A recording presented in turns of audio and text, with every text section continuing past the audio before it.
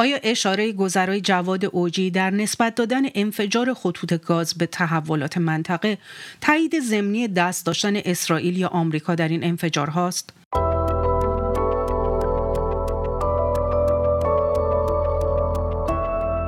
سلام، من بیتا آذری با برنامه دیدگاه همراه شما هستم.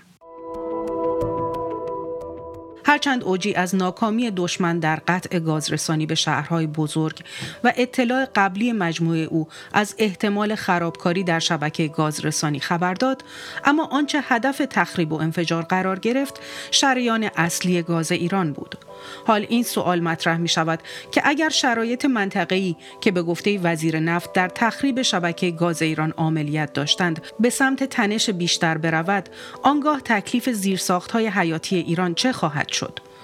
شنونده گفتگوی دیدگاه با مهدی مهدوی آزاد، روزنامه‌نگار و تحلیلگر سیاسی از آلمان باشید.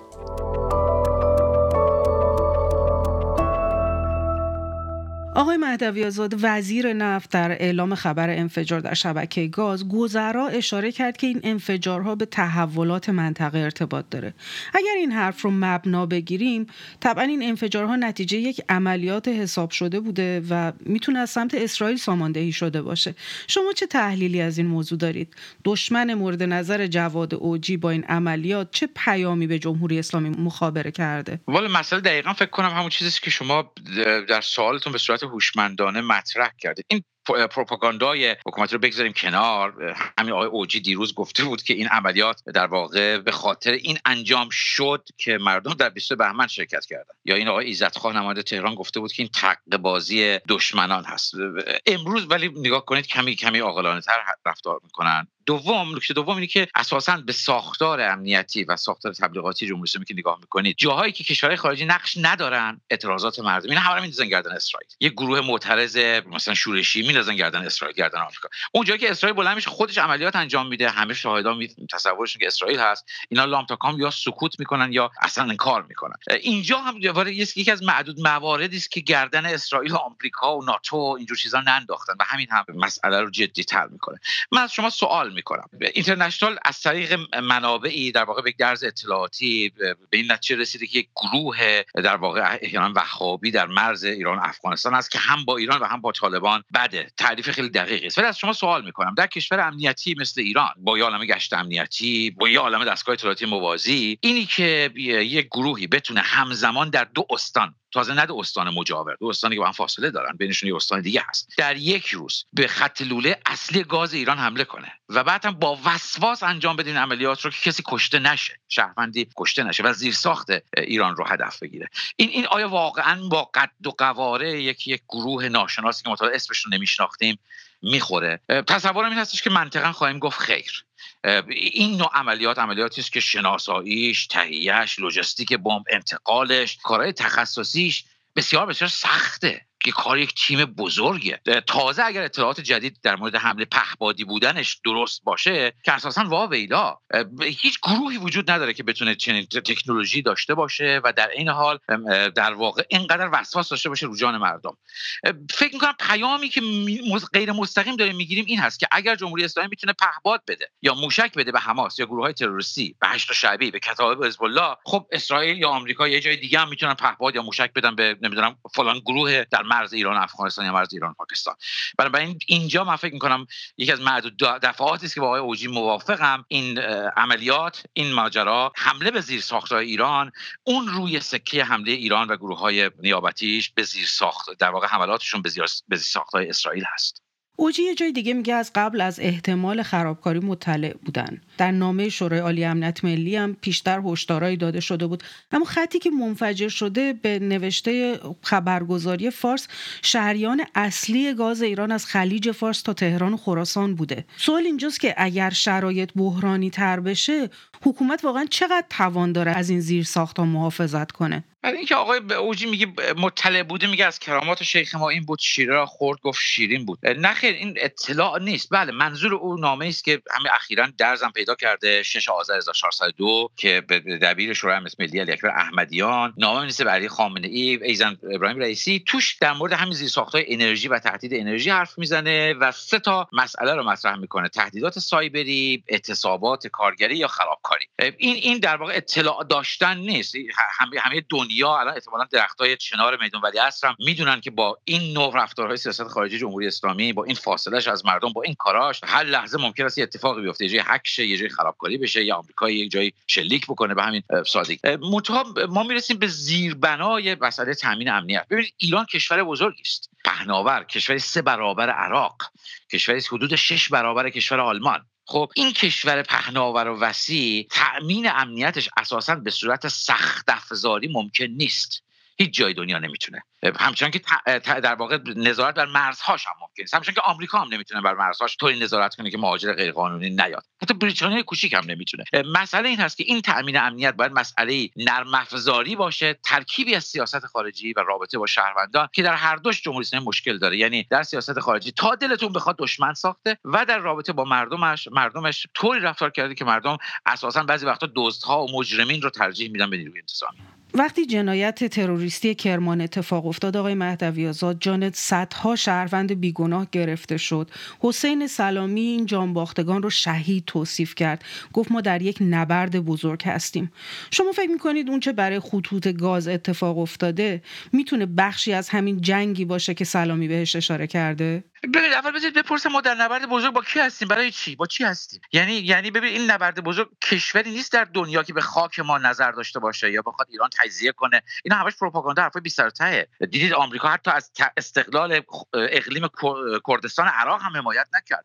تمام تهدیداتی که می‌بینید ناشی از کارهای جمهوری اسلامی است. جمهوری اسلامی دنیا رو اذیت میکنه، هر جای از تروریسم حمایت میکنه، بعضی وقتا اونها واکنش نشون میدن اسرائیل. برای ما اساسا نمیفهمیم در نبرد بزرگ با کی هستیم و برای چی هستیم، چی میخوایم به دست بیاریم. در مورد شهادت هم این ماشین شهیدسازی، ماشین پروپاگاندای جمهوری اسلامی است. در واقع انسان براش مهم نیست. انسان تا موقعی که هست باید سرباز ولایت باشه وگرنه مزدوره، و بعد از مرگش هم باید یه پرچم باشه برای ماشین شهادت وگرنه با سنگ قبرش هم خراب میکنن. منتها این جمله رو بذار اینطوری داستان تعریف کنم، این کفگیر داره کم کم میخوره به ته دیگ. بعد از 30-40 سال در واقع هر کاری خواستن و دشمن تراشی و حراج زدن به چوب منافع ملی، کم کم این معادله دیگه داره از کارایی خارج میشه و کم کم آقایون دارن اون صورت خطرناک و مهیب کارهاشون رو میبینن. شما فکر میکنید موفقیت عاملان انفجارها در آسیب زدن به زیرساخت‌های حیاتی کشور روی افکار عمومی و اعتمادشون به توانایی نیروهای نظامی امنیتی چه تأثیری میگذاره آقای مهدوی آزاد؟ ببین، اول بگم که من فرضیه اسرائیل رو خیلی جدی مطرح کردم ولی با اطمینان نمیگم. همچنان مسئله آمریکا هم برای من مطرح هست، به این خاطر که بعد از کشته شدن سربازان آمریکایی آقای بایدن گفت دستور سلسله عملیات هایی داده و رسانه‌های رسمی معتبر آمریکایی به صورت غیر رسمی البته گفتن که احتمالاً یک عملیات سایبری بزرگ هم انجام خواهد شد و ما هنوز مطمئن نیستیم که این عملیات سایبری نبوده باشه و فقط پهپادی یا انفجاری سخت افزاری بوده باشه. نکته بعدی این هستش که ساختار امنیتی ایران راستش بخواد مدت هاست بخش بزرگی از واقعیت انفکاک در واقع اساسا جدا شده، توی دنیای ذهنی دیگه است. این ساختار خودش میدونه ضعفاشو، خودش میدونه که در واقع حرفایی که میزنه رجزخوانی و دروغه. نشون به اون نشون که موقعی که اسرائیل بلند میشه شلیک میکنه اینا جواب نمیدن دیگه. موقعی که بلند میشه ایران عملیات انجام میده خودشون میزنن به اون راه، فقط رجز میخوانن. تا به حال شما ندیدید واکنش جدی نشون داده باشن. برای من فکر میکنم نه، این چیزها تاثیر، این جور مخصوصا عملیات ها تاثیر گسترده نمیگذاره.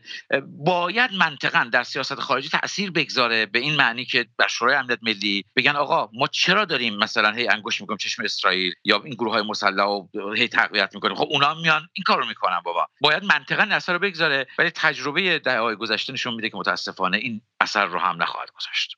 میخوام برگردم در سوال آخرم به اشاره گذرای اوجی که در پرسش اول مطرح کردم آقای مهدوی آزاد. اگر شرایط منطقه رو عامل انفجارها بدونیم، طبعا کسانی که اونو ساماندهی کردن به همین مورد اکتفا نمی‌کنن.